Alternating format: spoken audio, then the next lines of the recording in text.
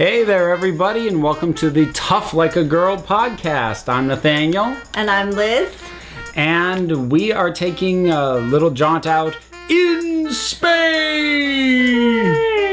We are looking at Space Scouts by Mike... Star Scouts. Star Scouts. I'm off to a great start. Star Scouts. It's been a long morning already. Star Scouts by Mike Lawrence. He's the only credited person, so I have to assume he is the writer, artist, inker, colorer, etc., because no one else is credited. I don't believe. Nope. Just him. So, Liz, you brought this one to the table. How did this one come onto your radar? So originally I had thought there was only one graphic novel on the Dorothy Canfield Fisher list for this year, which again is for 4th through 8th graders in Vermont. If there's 30 nominated books, if they read 5, they get to vote on their favorite. Oftentimes we get the author to come to Vermont. I thought there was just All's Fair in middle school, but which we've already reviewed, but then I realized, oh wait, there's another. It's Star Scouts. We should probably read this one too, because look, it has a female protagonist. So it was kind of by like, oh oops, I've overlooked this. So this is an entry of omission. Almost, yeah. All right. So Star Scouts, the name is actually very, very telling. So here's the starting premise. We have a young girl named Avani. Yep. Now, she gets accidentally teleported onto a spaceship by a young alien girl named Mabel. Now, Mabel is in the Star Scouts, and she's trying to get, I think it's a collection badge. Yes. And because they mentioned it later in the book. Yeah, and she tried to teleport up to her ship a newt, but then accidentally hit the keyboard and it retyped it as new kid. So Avani, who was a new kid at her school, got zapped up and then rather quickly finds herself enjoying the idea of being in Star Scouts way more than the Flower Scouts. Oh, which sounds awful. Which is what her dad signed her up for, hoping that it would help her make friends at the new school, and was not working at all. So, unbeknownst to her dad, Avani joins the Star Scouts, and that eventually includes going off to Camp Andromeda, which she goes with her troop to try and earn badges, and there's a classic rivalry with another troop, and that it's that kind of story. It's making friends and learning teamwork and the value of putting differences aside and bloody good lessons, blah.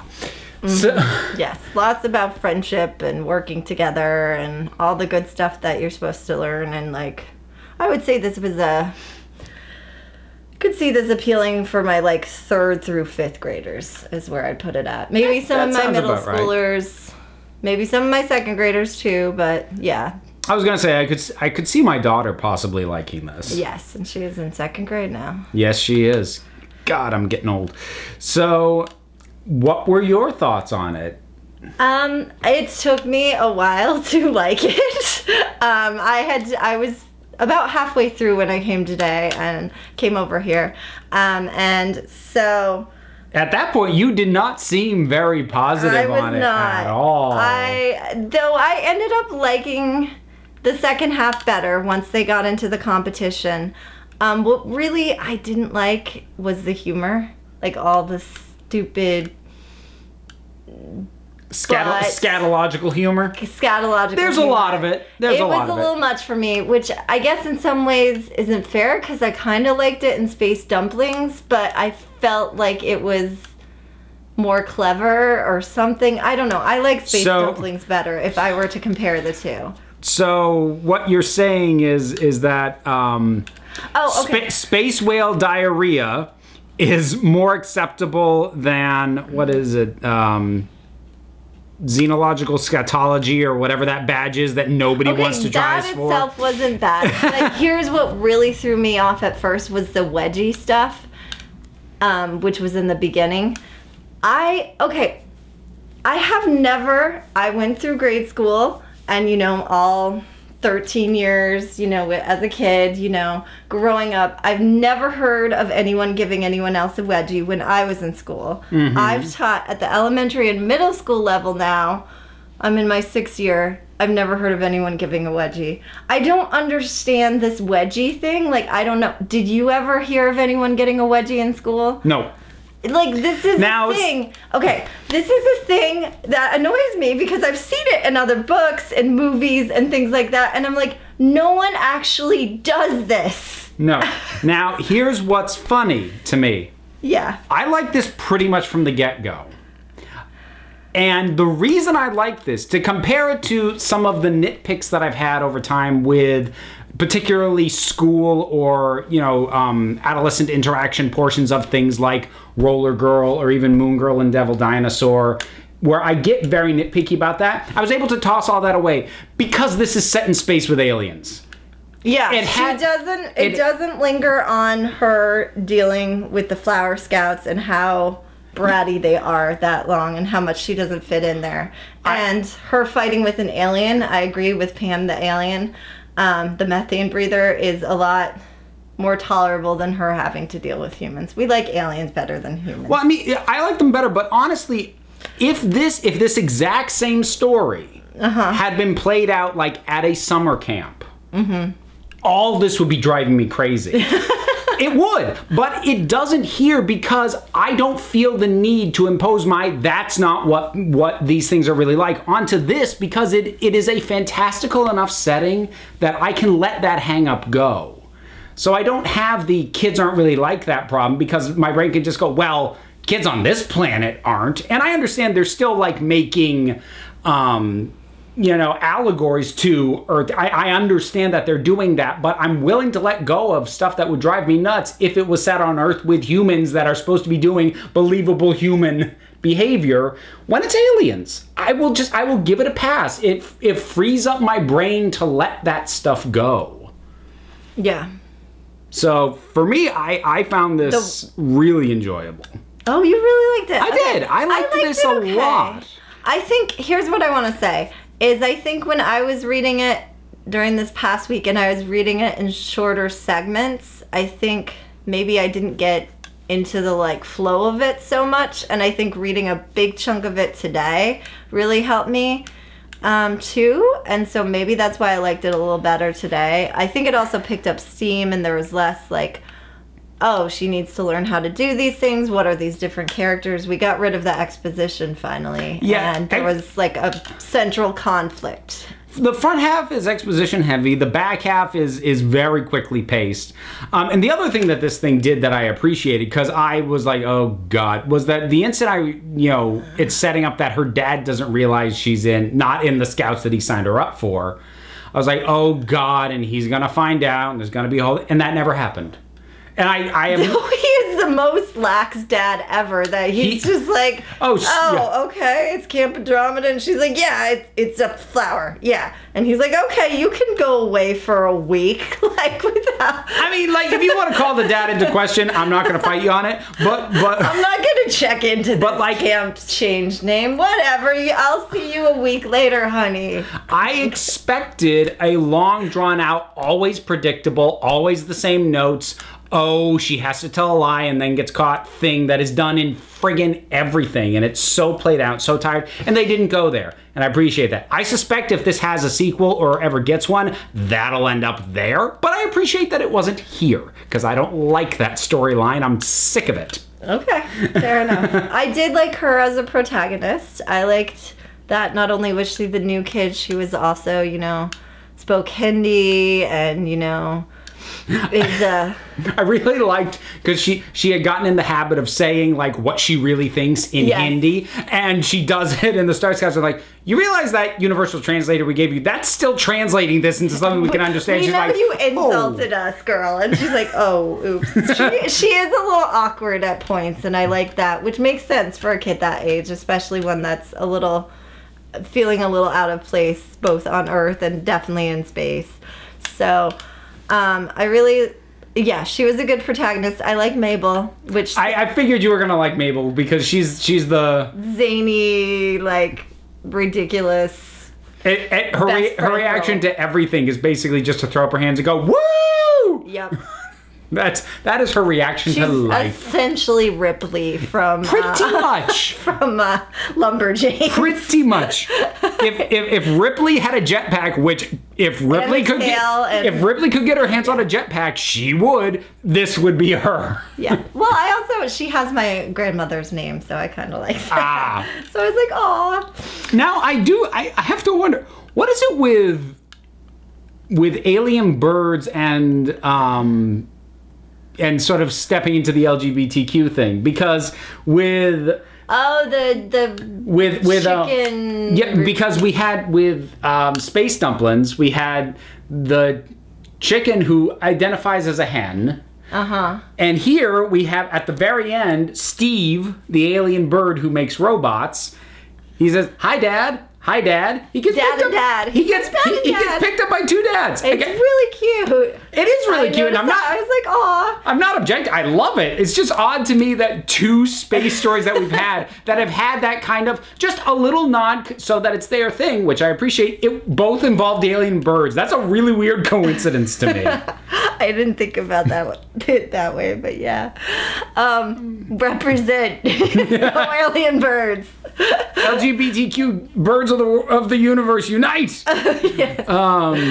Definitely of the universe. Yes, and then there's Diane, who's the flying one. She's kind of she's kind of the perfectionist of the group. and she's very bendy. Yes. It's kind of her thing. She's kind of like one of those little floppy things that. In front of the car dealership. Yeah, pretty much.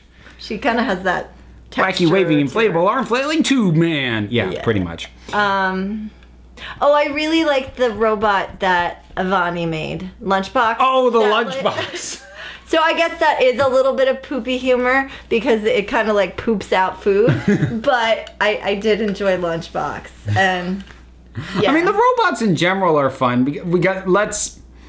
I think we need to talk about the butt. Yes, because I was like, what does butt stand for? What is the butt? And you were like, wait, what? And so I was like, I need to find what page it's on, which is on page 69. Yeah, which was that was a lovely we were discovery. laughing about that. We laughed a little too hard about that. But yeah, I did have to hear the sentence. I need to remember what butt means. I'm like, Oh, was that what I said? that was what you said. So what butt stands for is Biometric Ultra Techno Tool.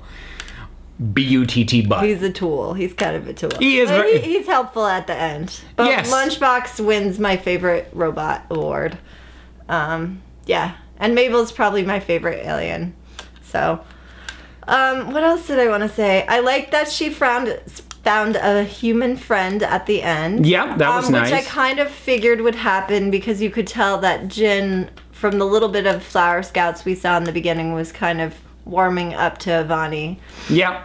And I like the variety in alien designs that we Yes. get, because I'm honestly I am pretty sure we never see the same alien twice. So literally every single Space Scout, from the counselors to the scouts themselves, they are all unique designs. yes, he which was very creative with that. I love. I always love that. Some of them are really adorable too. Yeah. Oh, the one that she teleported first, that was like the male version, that wasn't a scary monster, was pretty adorable. Oh yeah. What were those? I forget what they were called. There were a lot of alien names in here. That Yes. I forgot. There were a lot of alien species. I mean, I guess just kinda yes. tossed It took out. me a while to warm up to this book. I wouldn't say I loved it. I think Purgle. it was That's what the good. aliens. Purgle, yes. Yeah. It's like a sloth cat is the adorable one, and then there's the giant monster Female. furry crab bug, which is the girl. Well, I like that they did a couple things like that. Like when we see Mabel's parents, Mabel's mom is like towering over her dad. Oh yeah. So there was some nice gender flips there in terms of what your expectations were. I also really like some of the moments where basically where Avani just said, screw it, I'm just going to do something human now. And the aliens are going to like, wait, what? Like when she goes in to help save the day at the end, because she's been to rodeos and she knows her way around a horse. They mentioned that. They mentioned that at the front end. And she jumps on a quadruped alien, rides it like horse, and goes giddy up. He's like, my name isn't Giddy Up. And then she spurs him and he just starts running forward. Whatever you're about to do, please don't do it. Yep. You really like this. I enjoyed this a lot. I think it's just because I got onto its wavelength pretty much immediately. Pretty much as soon as she got zapped up, which happens really quick. In the first part, definitely. It happens really early into it. I was like, cool. 20 pages. I'm on this thing's wavelength. And I think what has happened a number of times with things like Space Scout and Star Scouts. Space Dumplings. Space Dumplings. And Roller Girl was another one. Was I do ultimately like them, but it takes me like a third to half of the book to like actually tune into its wavelength properly. I think that was me this time. I think we had the opposite. It was nice to have that flipped for once, where you were the one who took a while to get into it. And I get to be more unabashedly enthusiastic about it. I'm not the cranky one this time! I am the cranky one. Yeah, it was just a little too much scatology humor for me. And that's fine. I honestly don't know why that didn't bother me so much. Yeah, because it just sometimes. Didn't.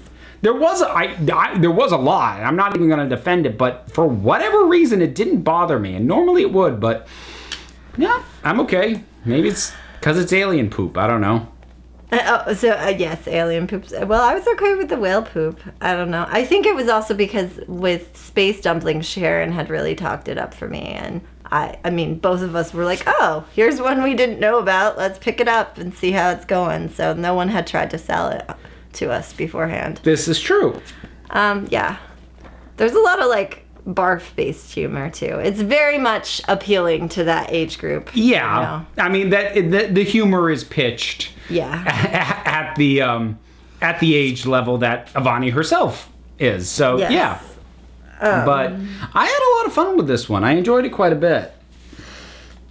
So I get if you didn't have any final thoughts, I guess we can. No, I am glad I finished it because I did end up liking the second half, and once they got to Camp Andromeda and the competition with Pam, that was good. I mean, you kind of knew how it would pan out. Well, actually, I didn't quite, because I didn't expect her to go and save Pam and everything, and then I thought, oh, well, maybe Pam will be nice, but Pam was still grumpy. So I guess I didn't entirely expect that. So there were a few nice surprises to this one.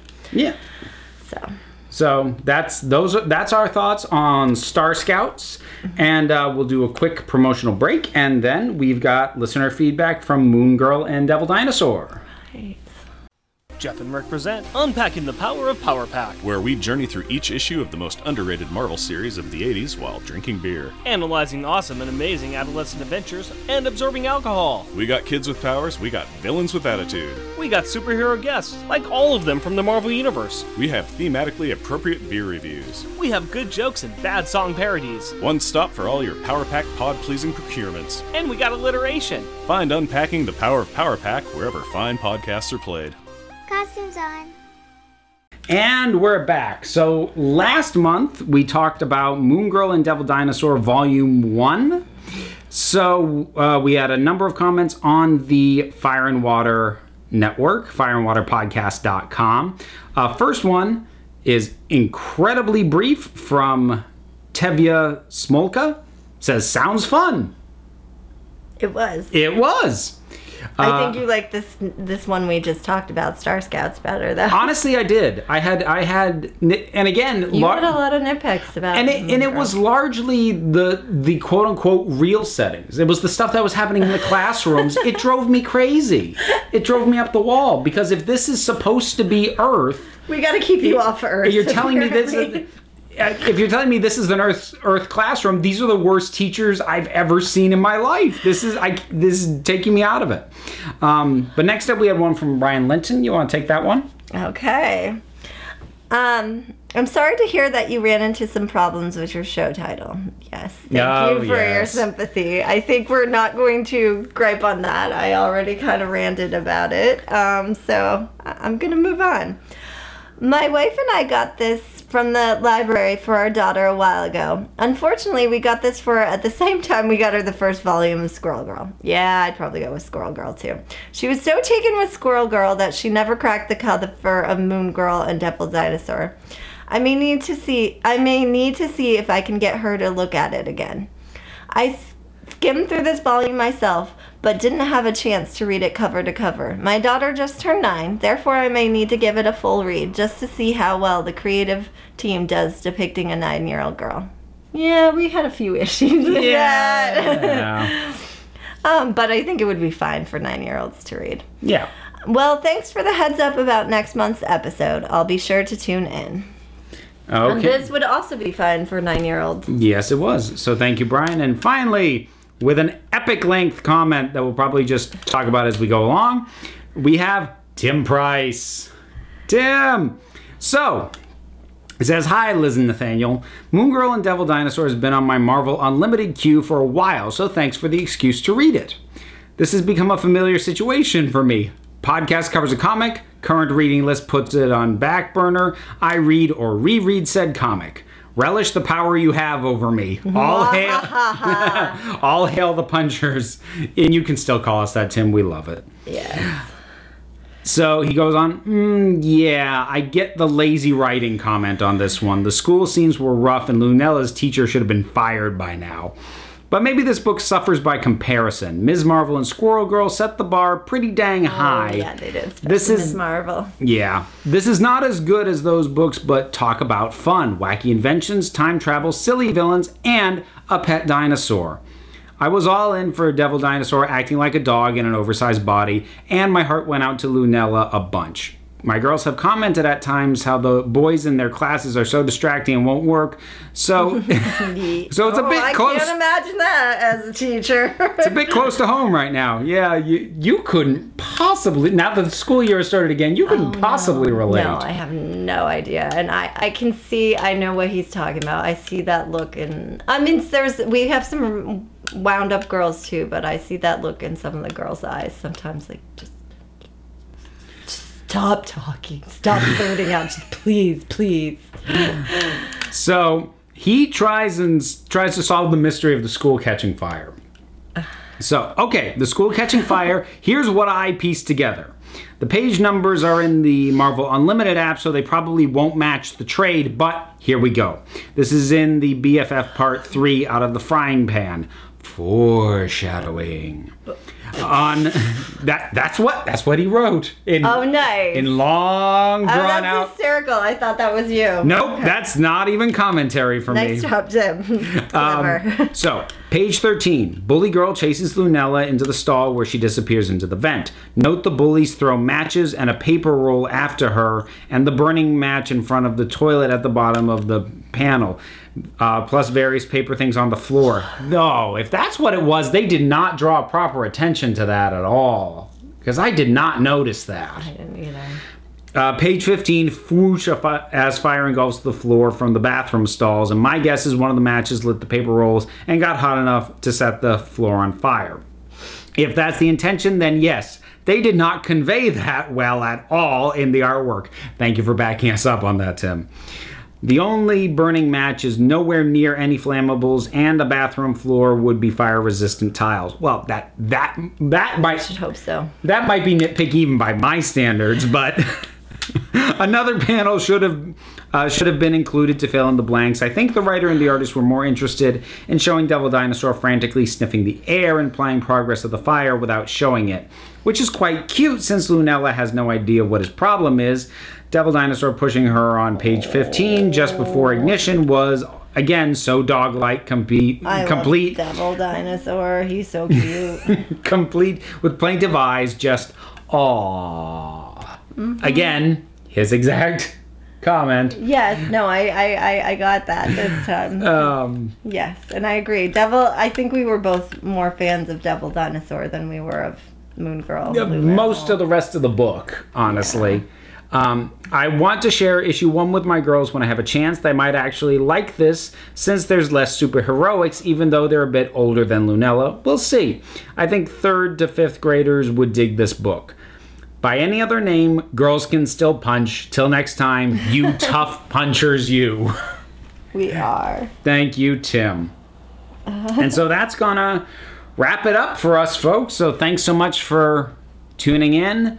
So hold on, next month. We're doing death, I think, potentially with someone else. Yes. Next month, we're gonna try and do death, high cost of living. Yep. We're gonna try and wrangle another person. We actually need to put that into the works, though, so we'll see about that. We keep being like, oh right, we need to do that, and then not doing it. Yeah. So yeah, we need to get that going. But I think I'm gonna put my foot down and say we're doing that book next month regardless. Ideally with another person in. Yes. So we'll see you folks then, or you will hear us then, or I don't understand how this medium works. So.